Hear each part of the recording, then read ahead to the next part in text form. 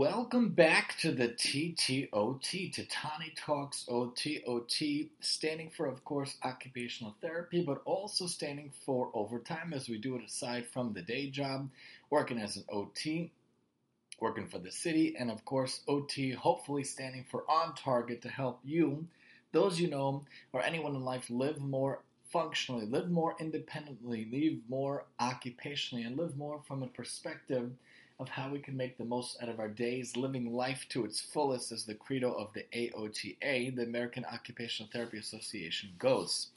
This season, we're talking the thought of the day, whatever comes to my mind that day, from an OT perspective, literally the show where we talk a thought of the day from an OT to stay. I was reading some fascinating articles recently, talking with different people and thinking out loud how the current trends of society for us young families, very difficult to afford huge properties, major properties, or large houses. I talked about this last season also, how there's different size houses, small, medium, and large, and then there's, of course, the mansions and the estates that no one on earth really can afford, except for like the millionaires of the artists and entertainers.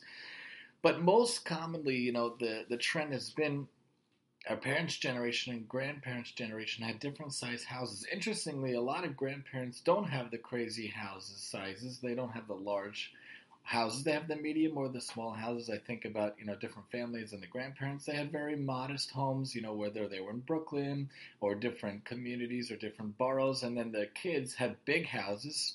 And then their kids, my generation, we don't have those medium or large houses. There are exceptions, of course. By and large, especially in my town, most of us have the different size houses and what people might call starter homes or small homes, but what most of us probably have to make do with for our lives, because with the incomes that we make, with the jobs that we make, with the way that society has gone and the way that life around us has gone, especially here in New York and Long Island, we can't really get those huge houses. I think about the rabbi of our community who maybe could have moved to a bigger house. There are some people from our congregation, one of the synagogues, who moved, one or two, but most people just build up. I know one of our friends on the avenue over here built up the second floor. The people that are in the house of the ritual bath in our community, they built up a little bit.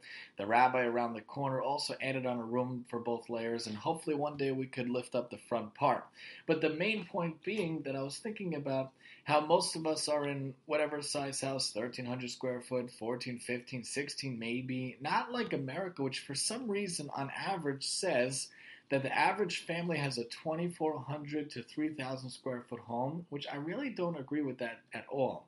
They say that every person in the household really needs 4 to 600 square foot per person. So if you have a family of 4, you really need to have 2,000 at least. And if you have a family of 5, you need 2,500. And you have a family of 6, that's crazy. So a family of 8, you expect them to be able to have a 3,500 or 4,000 square foot house? What kind of craziness? Who on earth has that much money, has that ability to have a house?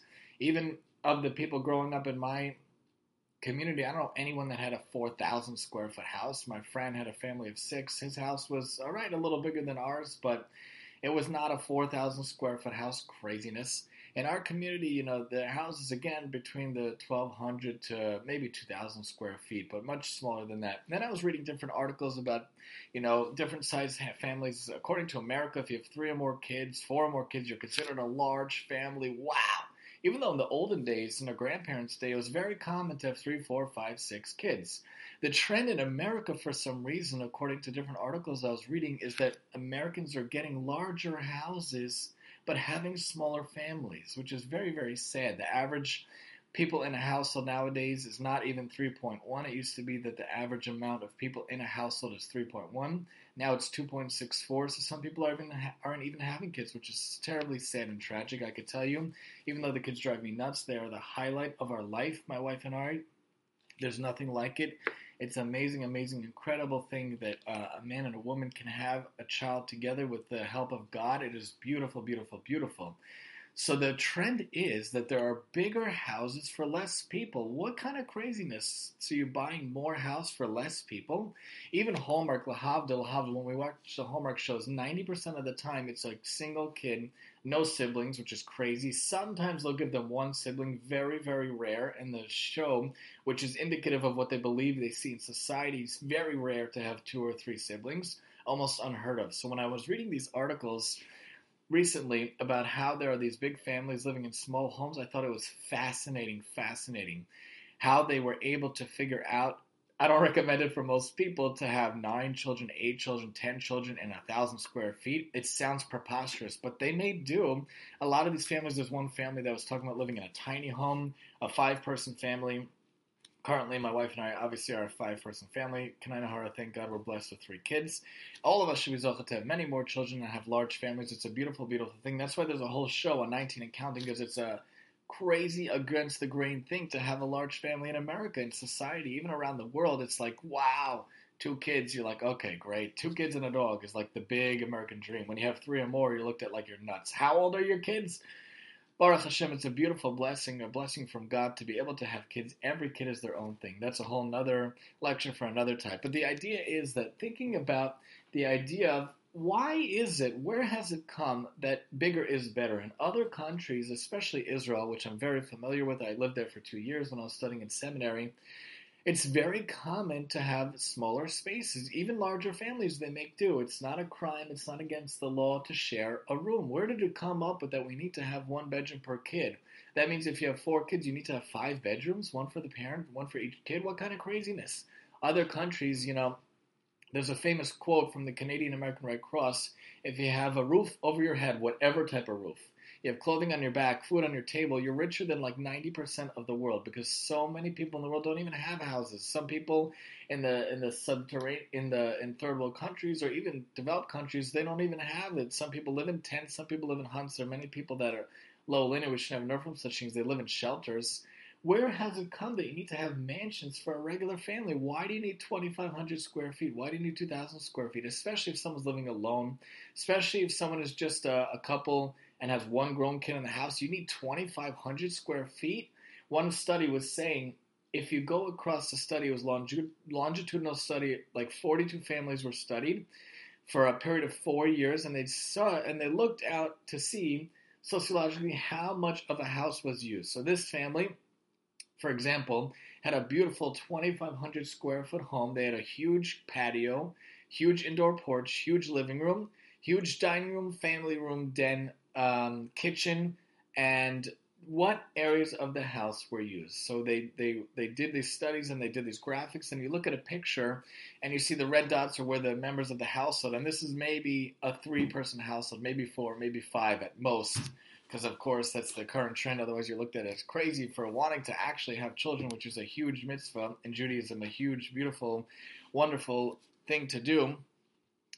And you look at where they were, 90% of the time they were in the kitchen, they were in the den, and they were in not even the dining room. They were in the kitchen and the living room, and that's really just it. They weren't even in the formal dining room. They were in like the eating nook of the kitchen. And they weren't in the patio, they weren't in the living room. A lot of people have growing up this room, which is like a museum, a museum. You can't step foot in it. I know different people had that. I don't know why. So everyone congregating in the family room or the den. So in our house, we don't have that option. You don't have that extra unused room. It makes no sense to have it. We have a living room where you actually live in.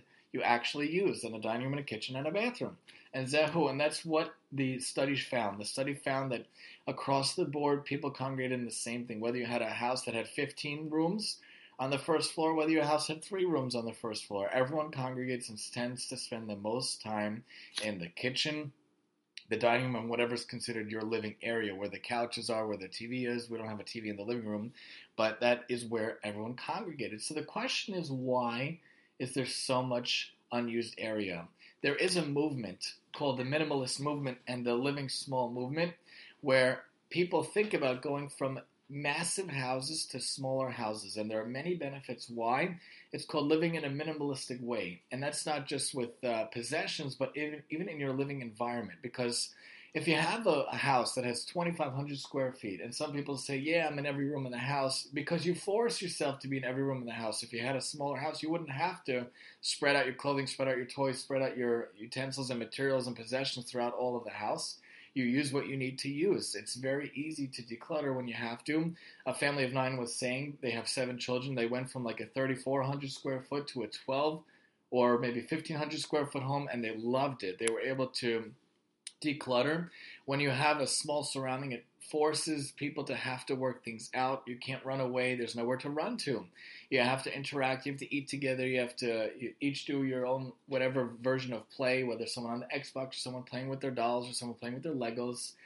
Otherwise, you have so much unused space, and it's less costly. The mortgage will be cheaper. The bills will be cheaper. The heating, the electric, the cooling will be much cheaper. There's much less use, and you don't feel the need to have to fill up a home. If you have a home that has 6 rooms on the first floor and it's massive, you're not going to let it be bare bones, right? You're going to want to put pictures, you're going to want to paint, you're going to want to color, you're going to want to put on furnishings and furniture. That's a lot of money. Whereas if you have a house, a modest house, a small house, and you figure out you're creative how to fit everyone in, it's much less expenses. My mortgage is what some people pay rent in different boroughs of New York. Isn't that amazing to be able to have a space that you buy and call your own that's actually a house, whether it's small or large or whatever, and that is able to be the same price as someone pays in rent? And what are they paying for a 1 bedroom in rent? Crazy. It also fosters besides from money saving and interactions, it fosters a cozy ability. You get to figure out how to make use of your space. I talk about it on a lot of the show over the years, over the seasons, what we did to maximize the space. Recently, we switched over the coat closet. We added hooks. We put on the curtain instead to make it more accessible. I talked about how the ottoman itself has space. I have boxes for the different tours along the walls of the room of the living room, besides for our big sectional couch. And I talk about how we have the piece in the dining room, the 2 pieces, and how we added the cabinets in the kitchen, how we added the pantry type of Rubbermaid in the basement.